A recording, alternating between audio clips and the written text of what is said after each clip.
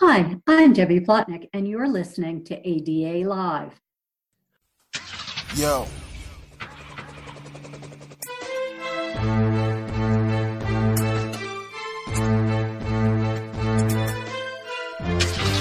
All right, let's roll. Let's go.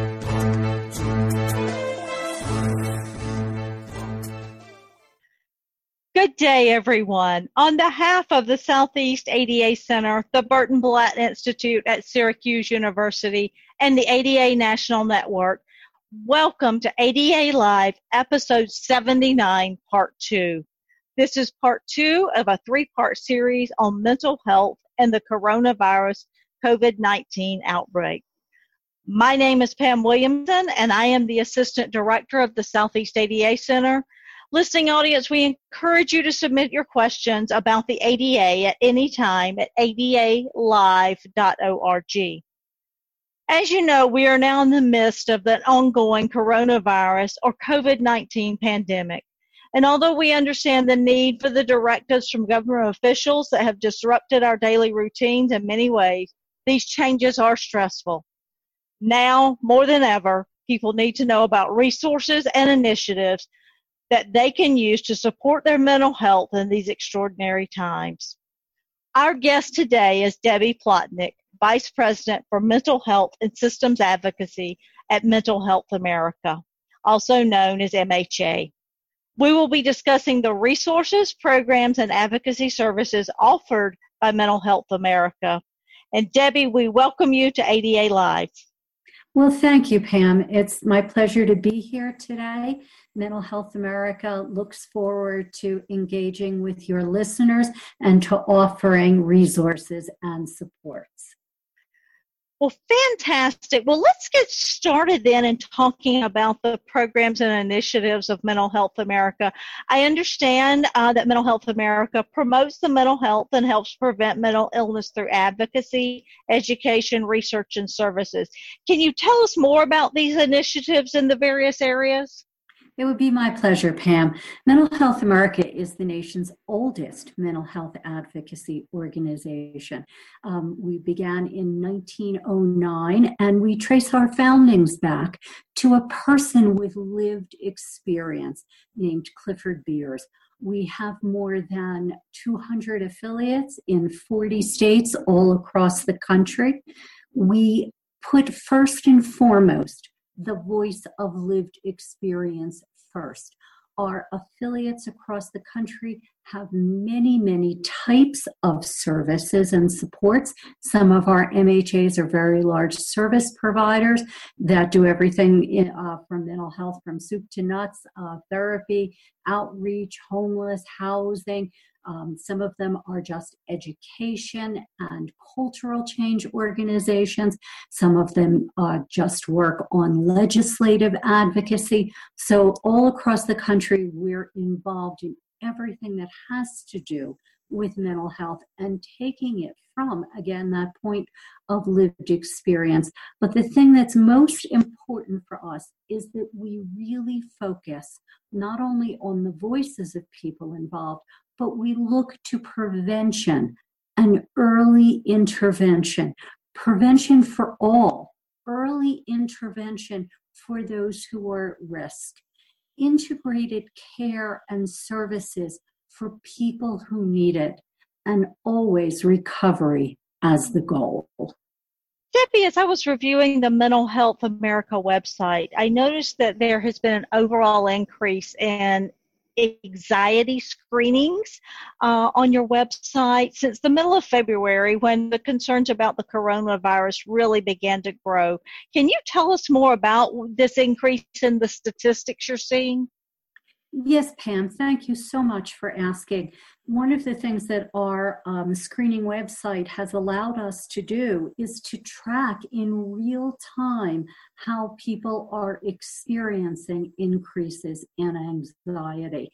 And let me assure folks, if when they come to our website and take a screen, it will also lead you to screening to supports. So it will offer information on how to help feel a little less anxious. But let me get to the numbers.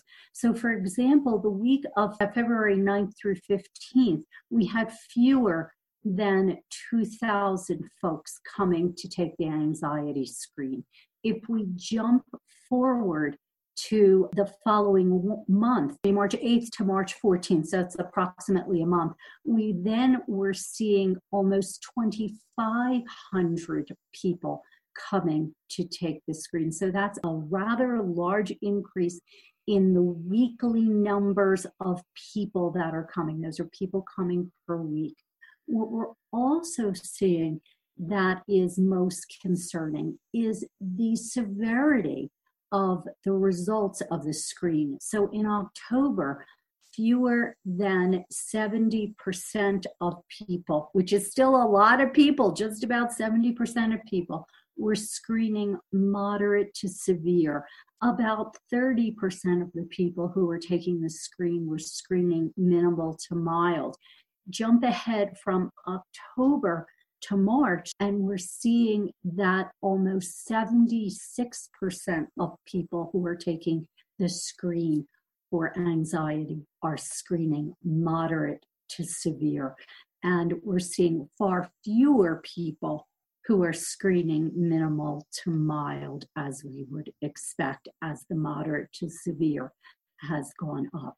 So folks indeed are feeling more anxious, and they are reaching out to check their anxiety level. But let me once again assure folks that there are many good supports, treatments, and resources available to you. Wow, those numbers are really staggering. And I know that in addition to this data that you're seeing from these screens on your website, and you've also mentioned you've got affiliates across the country.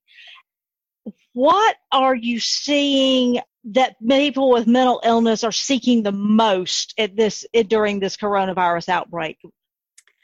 People are seeking supports with each other. One of the things that is very, very important to Mental Health America, one of our number one priorities is peer services. Again, people with lived experience who are specially trained, helping other people with lived experience. Research shows that having had that lived experience really helped create a strong bond right away and make it easier for people to connect. I will tell you that our MHAs around the country who provide peer support services are continuing to do so. People are looking to know that the kinds of supports they've been able to get before are still available to them. And they are. Our MHAs, like everyone else, is having to be very creative and figure things out as we go along. I'll give you a concrete example of what one of our affiliates is doing in terms of their warm line, where people who would like to talk to someone who are feeling uneasy, well, they were based in their offices in East Tennessee. And what they have done is they have given all of their peer support specialists who man those lines special cell phones, sent them home, and then are referring people to call those cell phones so that they can still provide those supports and services. People are looking for information. Our MHA website provides all kinds of resources with respect to mental health and other resources to support people in their lives at mhanational.org/COVID-19. There's lots of good information there, which is why we are updating it constantly.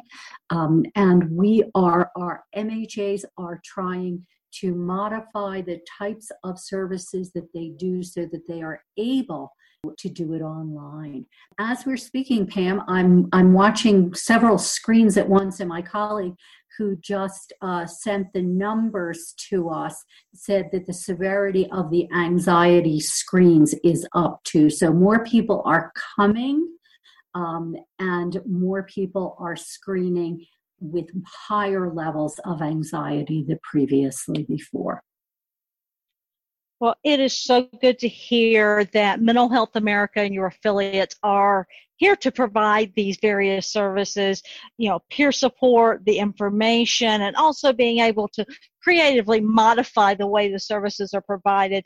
So how can people get access to these peer support services? Obviously, you gave your website a while ago, but how do they get in touch with their local affiliate with Mental Health America? Well, on our website, you can also just put in your zip code and it will advise you as to the closest affiliate.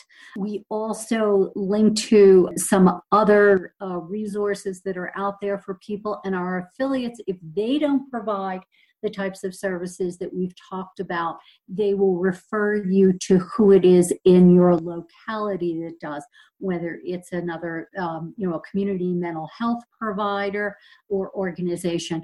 But one thing that I'd like to stress is that people are able to continue to get the services and supports that they need and are used to. And it's not just through our MHAs, but that therapy services and other kinds of health services are moving to telehealth. That will play a huge role as we move through this difficult period. Well, Debbie, thank you so much for this information so far. At this time, we are going to take a break, and I would like to remind our ADA Live listening audience, if you have any questions about this topic or any of our other ADA Live topics, you may submit your questions online at www.adalive.org or call the Southeast ADA Center at 404-541-9001. Now let's pause for a word about our featured organization, Mental Health America. Founded in 1909 by Clifford W. Beers, Mental Health America, or MHA, is the nation's leading community-based nonprofit dedicated to addressing the needs of those living with mental illness and promoting the overall mental health of all Americans. MHA's work is driven by its commitment to promote mental health as a critical part of overall wellness, including prevention services for all, early identification and intervention for those at risk, integrated care, services, and supports for those who need it, with recovery as the goal. During his stays in public and private institutions, Beers witnessed and was subjected to horrible abuse. From these experiences, Beers set into motion a reform movement that took shape and is known today as Mental Health America. MHA's programs and initiatives fulfill its mission of promoting mental health and preventing mental illness through advocacy, education, research, and services. MHA's national office and its 200 plus affiliates and associates around the country work every day to protect the rights and dignity of individuals with lived experience and ensure that peers and their voices are integrated into all areas of the organization. For more information about Mental Health America, please visit www.mhanational.org. Welcome back, ADA Live listening audience. We are speaking with Debbie Plotnick, Vice President for Mental Health and Systems Advocacy at Mental Health America. Paul Gianfrido, the current president and CEO of MHA, recently stated, for the general public, the mental health effects of COVID-19 are as important to address as are the physical health effects. Gianfrido discussed three groups that can address and promote effective mental health practices during this time.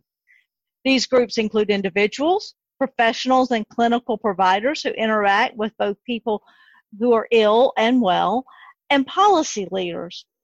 Now, Debbie, at this time, I'd like for us to discuss some of these areas of specific and ideas and actions. So let's start with the individuals. What are some practical tips for individuals who are in quarantine or isolation at home to address their mental health? Pam, this is a really important question.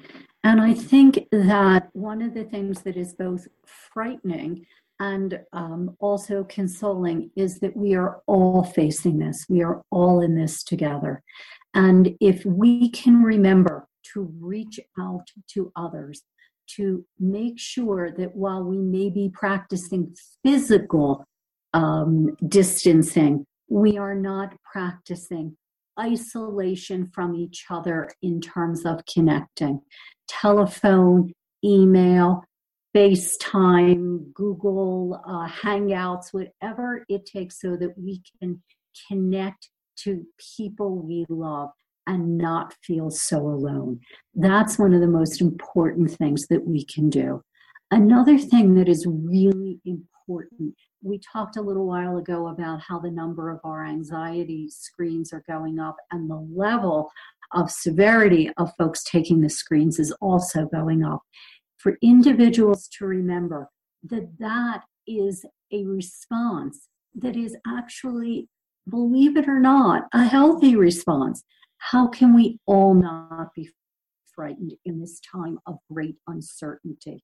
So if we keep that in mind, that it's important to remember we're all experiencing it, and the way to help us to feel a little more comfortable is to reach out and maintain our connections. Can also be very, very helpful for us to maintain our daily routines. For many people, working at home is a new experience. And I'm a person who is used to working remotely and traveling all around the country. And I'll tell you that on the days when I'm home in my home office, I get up at my regular time. I get dressed in maybe not my business suit as if I were on Capitol Hill, but I get dressed nicely. I get ready. I go through the routine. I start my day. But now that we have a little bit of a different situation, people can give themselves permission if they need to step outside and if they can just take a walk around where they live in their neighborhood, not hanging out with lots of folks, but getting a little bit of sunshine and fresh air, taking a break. If they need to do that during their workday, give yourself permission to do what you need to do to support yourself.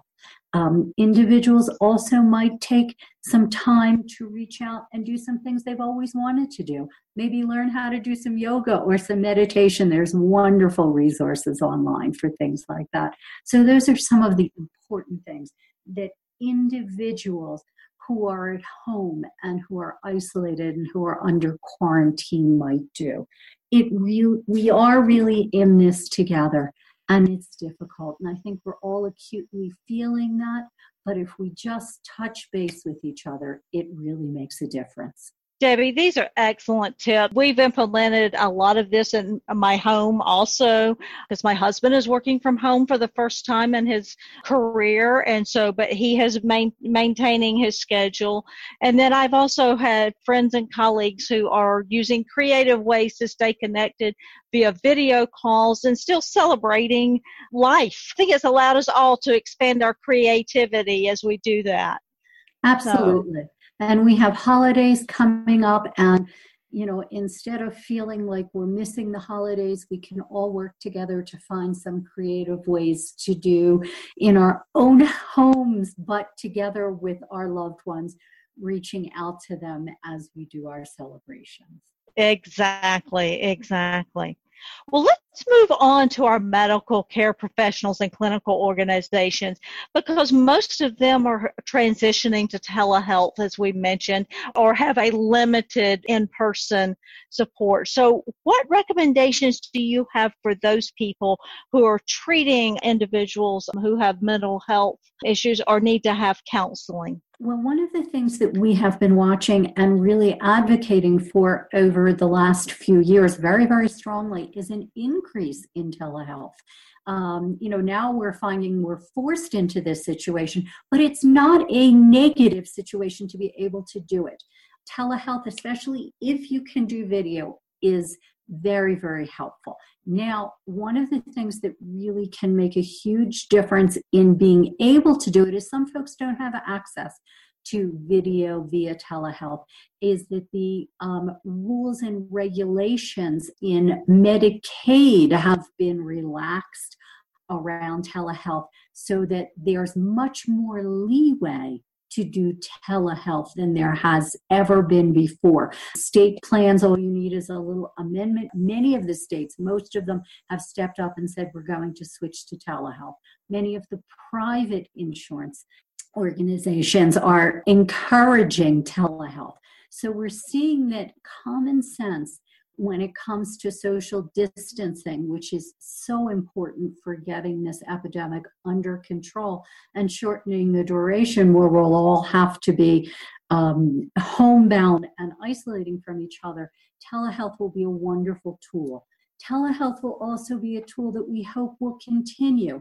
And part of the reason we hope that will continue is that it makes it easier to see more people, for more people to have access, for our friends and neighbors and loved ones who live in rural areas and folks with disability issues, our audience that we're speaking to today. Transportation can be a huge problem. So telehealth can be a wonderful resource. So that's very helpful for the practitioners who are using it, to help people who it's new to tell them that this can be a wonderful resource, can make things more accessible and easier for them, especially in this time, but perhaps even as we go forward. Debbie, I agree that the telehealth has been a real boost, and I agree and hope that it will continue to be, as I was able to assist a close family member with accessing telehealth last week for the first time ever. It kept her safe from exposure to the virus, and also still allowed us to be able to get her the help she needed. So I'm looking forward to this being an expanded option. I was just going to say it keeps the practitioners safe as well. So it's exactly. Well, let's talk about our policy leaders, because we know that this is a time of uncertainty for them also, and they're dealing with something that we've really never seen before of this type in our country at this level. So what guidance and recommendations do you have for our policy leaders? I do have some recommendations for our policy leaders. There are some very practical ones. I'll tell you some of the ones we've been working on. We mentioned telehealth and loosening those restrictions. We have made great progress over the last 2 weeks in loosening restrictions on telehealth. We still have one area where it's not as flexible as we'd like it to be, and Mental Health America, in conjunction with our other national mental health collaborators, is working on this, and this is in Medicare. Medicare still has some barriers up in terms of telehealth, that they also want there to be video or to be from a standing location, or that people have had an existing telehealth relationship, and we're working very hard to move those barriers out of the way. I do feel very optimistic that we will be able to do so in the very, very near future. But one of the things that really will make a difference for our policymakers is to think about things that make sense. We talked about protecting the individuals who need services. We talked about protecting the people who provide services. So it's very important that not just in mental health, but in all health and social service related programs, people think about common sense. They know the regulations say you're supposed to have face-to-face, or you're supposed to have so many visits per month, or whatever the regulations may be with what you're dealing with. This is particularly true in vulnerable populations like children and older adults. Well, we really are working hard to encourage people to do what is safest for their constituency and for their employees, because we know, even though these regulations may still be in place, when it comes down to it, I don't believe anybody's going to go and do a court challenge that will say you didn't follow the rules under these extenuating circumstances. So we urge policymakers to think first, common sense, safety, and still being able to provide the services that will make a huge difference. other things that we hope will be more flexible. We're starting to see more flexibility in very important areas like getting people insurance coverage. A number of states have reopened their Affordable Care Act enrollment periods so that under these extenuating circumstances, people can sign up for the Affordable Care Act protections. We're seeing states go back to using what is known as presumptive eligibility for Medicaid so that more folks are able to be presumed that they have coverage and get them services that they need under Medicaid. I will tell you on my personal wish list for policymakers is for the states that haven't expanded Medicaid to do so that we can attend to all of the health needs of individuals. When we are not attending to every health need that people have, and especially in this time when they're concerned about being affected by COVID-19, they need to rest assured and to be able to have that kind of protection, insurance protection. They need to have mental health services to help them deal with the things that we know that we will see. We know we'll see people who are having increased levels in depression from being isolated and alone. We're already seeing in real time the anxiety here. So it's very, very important that we expand coverage to services, supports, mental health, and all healthcare coverage needs.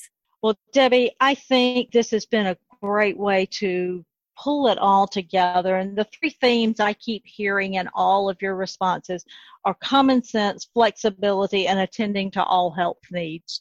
I think that we need to remember that as we continue to move forward during the coronavirus COVID-19 pandemic, and also as we move into the future. So let's switch gears a little bit. So, we've talked about policymakers. We've talked about folks who have mental health disabilities or may have need mental health support. What are some other types of legislative advocacy that you may be doing for the organizations that provide these services? Wonderful question, Pam. We are doing a great deal of advocacy over the past 2 weeks in the relief packages that have come out. And the first two kind of weren't as supportive as we would have liked for nonprofit organizations in this package that just passed this past week. There have been more things that will make a big difference to organizations that provide healthcare services and supports. There are deductions for charitable contributions, be able to be deductible now up to $300 on people's income taxes. That's a little bit of a help. It also helps nonprofits. One of the things that we worked very, very hard on over the last few weeks, that in various versions of these bills, there were not going to be loans and grants to nonprofit organizations that took Medicaid, and we were able to remove that. Now organizations that take, nonprofits that take Medicaid are still eligible for the kinds of grants that are there. We know that it will be helpful to them to be able to have loans and grants and supports for the increased equipment they have to buy for telehealth, to keep their folks on the payroll, and to keep running smoothly. We will continue to work very hard for those things as we go along. That sounds great. So we will look forward to continuing to hear more out of Mental Health America and the legislative advocacy that you're doing. Well, Debbie, as we are getting ready to wrap up for the day, are there any other resources and supports that maybe may not have been mentioned yet, or ones that you want to make sure we hear again, that you can recommend to our listeners who may be having issues or struggling with their mental health at this time? Pam, thank you. We'd like to thank you for inviting us, for including Mental Health America. Please remember all the things that we talked about earlier about keeping in touch, reaching out, getting the kind of contact that helps you feel better, yes, from a distance. And I think you summed it up really beautifully about common sense and routine and reaching out to each other. Those are very, very important. But I would encourage individuals to take a look at our website. We are updating the COVID-19 pages every single day. They are being updated. We are tracking the number of people who come to take screens.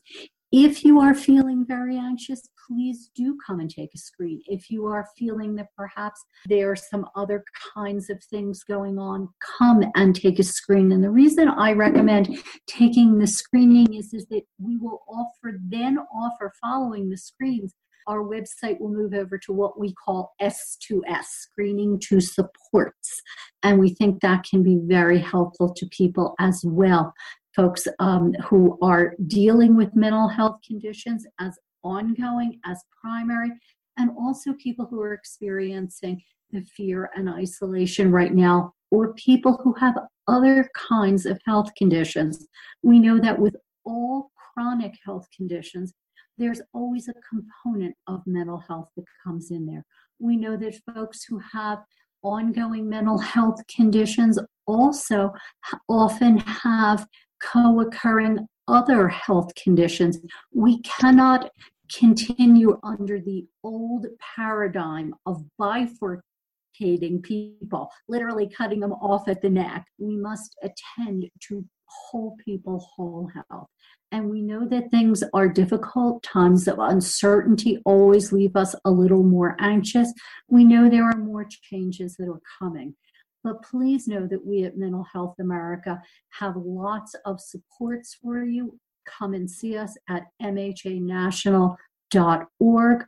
We also encourage you to reach out to us by clicking on the Contact Us section and tell us about the things that are happening in your states, the things that are happening that are making it easier for you. We'd also like to hear about some of the barriers that people are encountering. We also would like to hear from people in the field. If you have some stories about being denied coverage, that's something we like to track and use in our advocacy. We don't wish that folks will have difficulty, but we know that sometimes they do.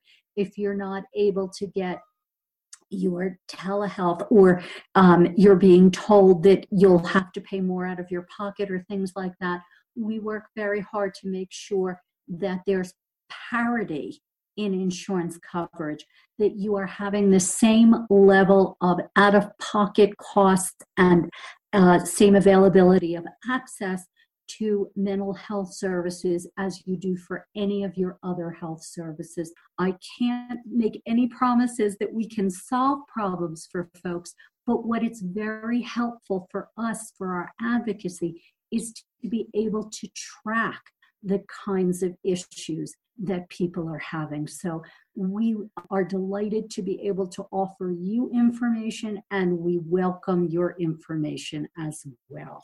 Thank you so much, Pam, and to all of your listeners. And Debbie, we thank you and Mental Health America for really working with us to do this podcast and for sharing the important work that you're doing, because as you said, we're all in this together, and we are very appreciative of your time. And ADA Live listeners, we thank you for joining us today for this episode. And for any questions and comments on this podcast, you can submit them anytime online at adalive.org. Also, please remember the Southeast ADA Center has developed a comprehensive resource site for coronavirus COVID-19 information, and you can find this information at adasoutheast.org/coronavirus, coronavirus.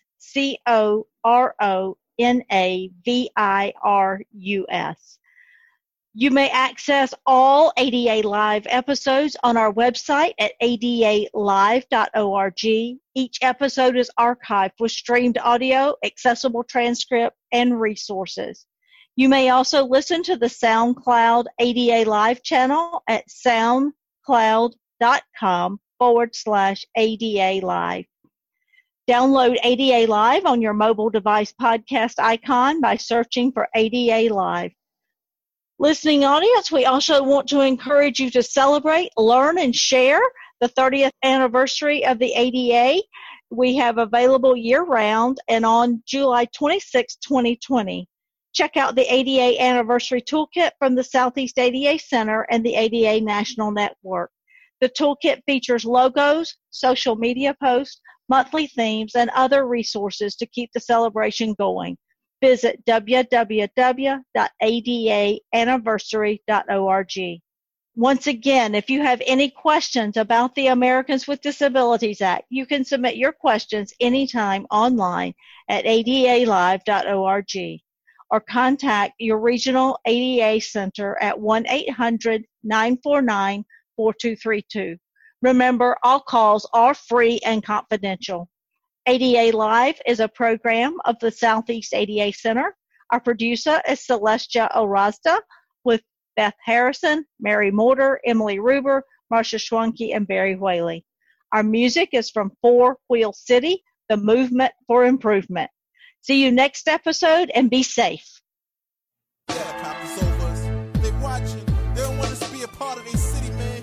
They pull all these steps, man. All these curves you can't get all good, though. All these inaccessible stores.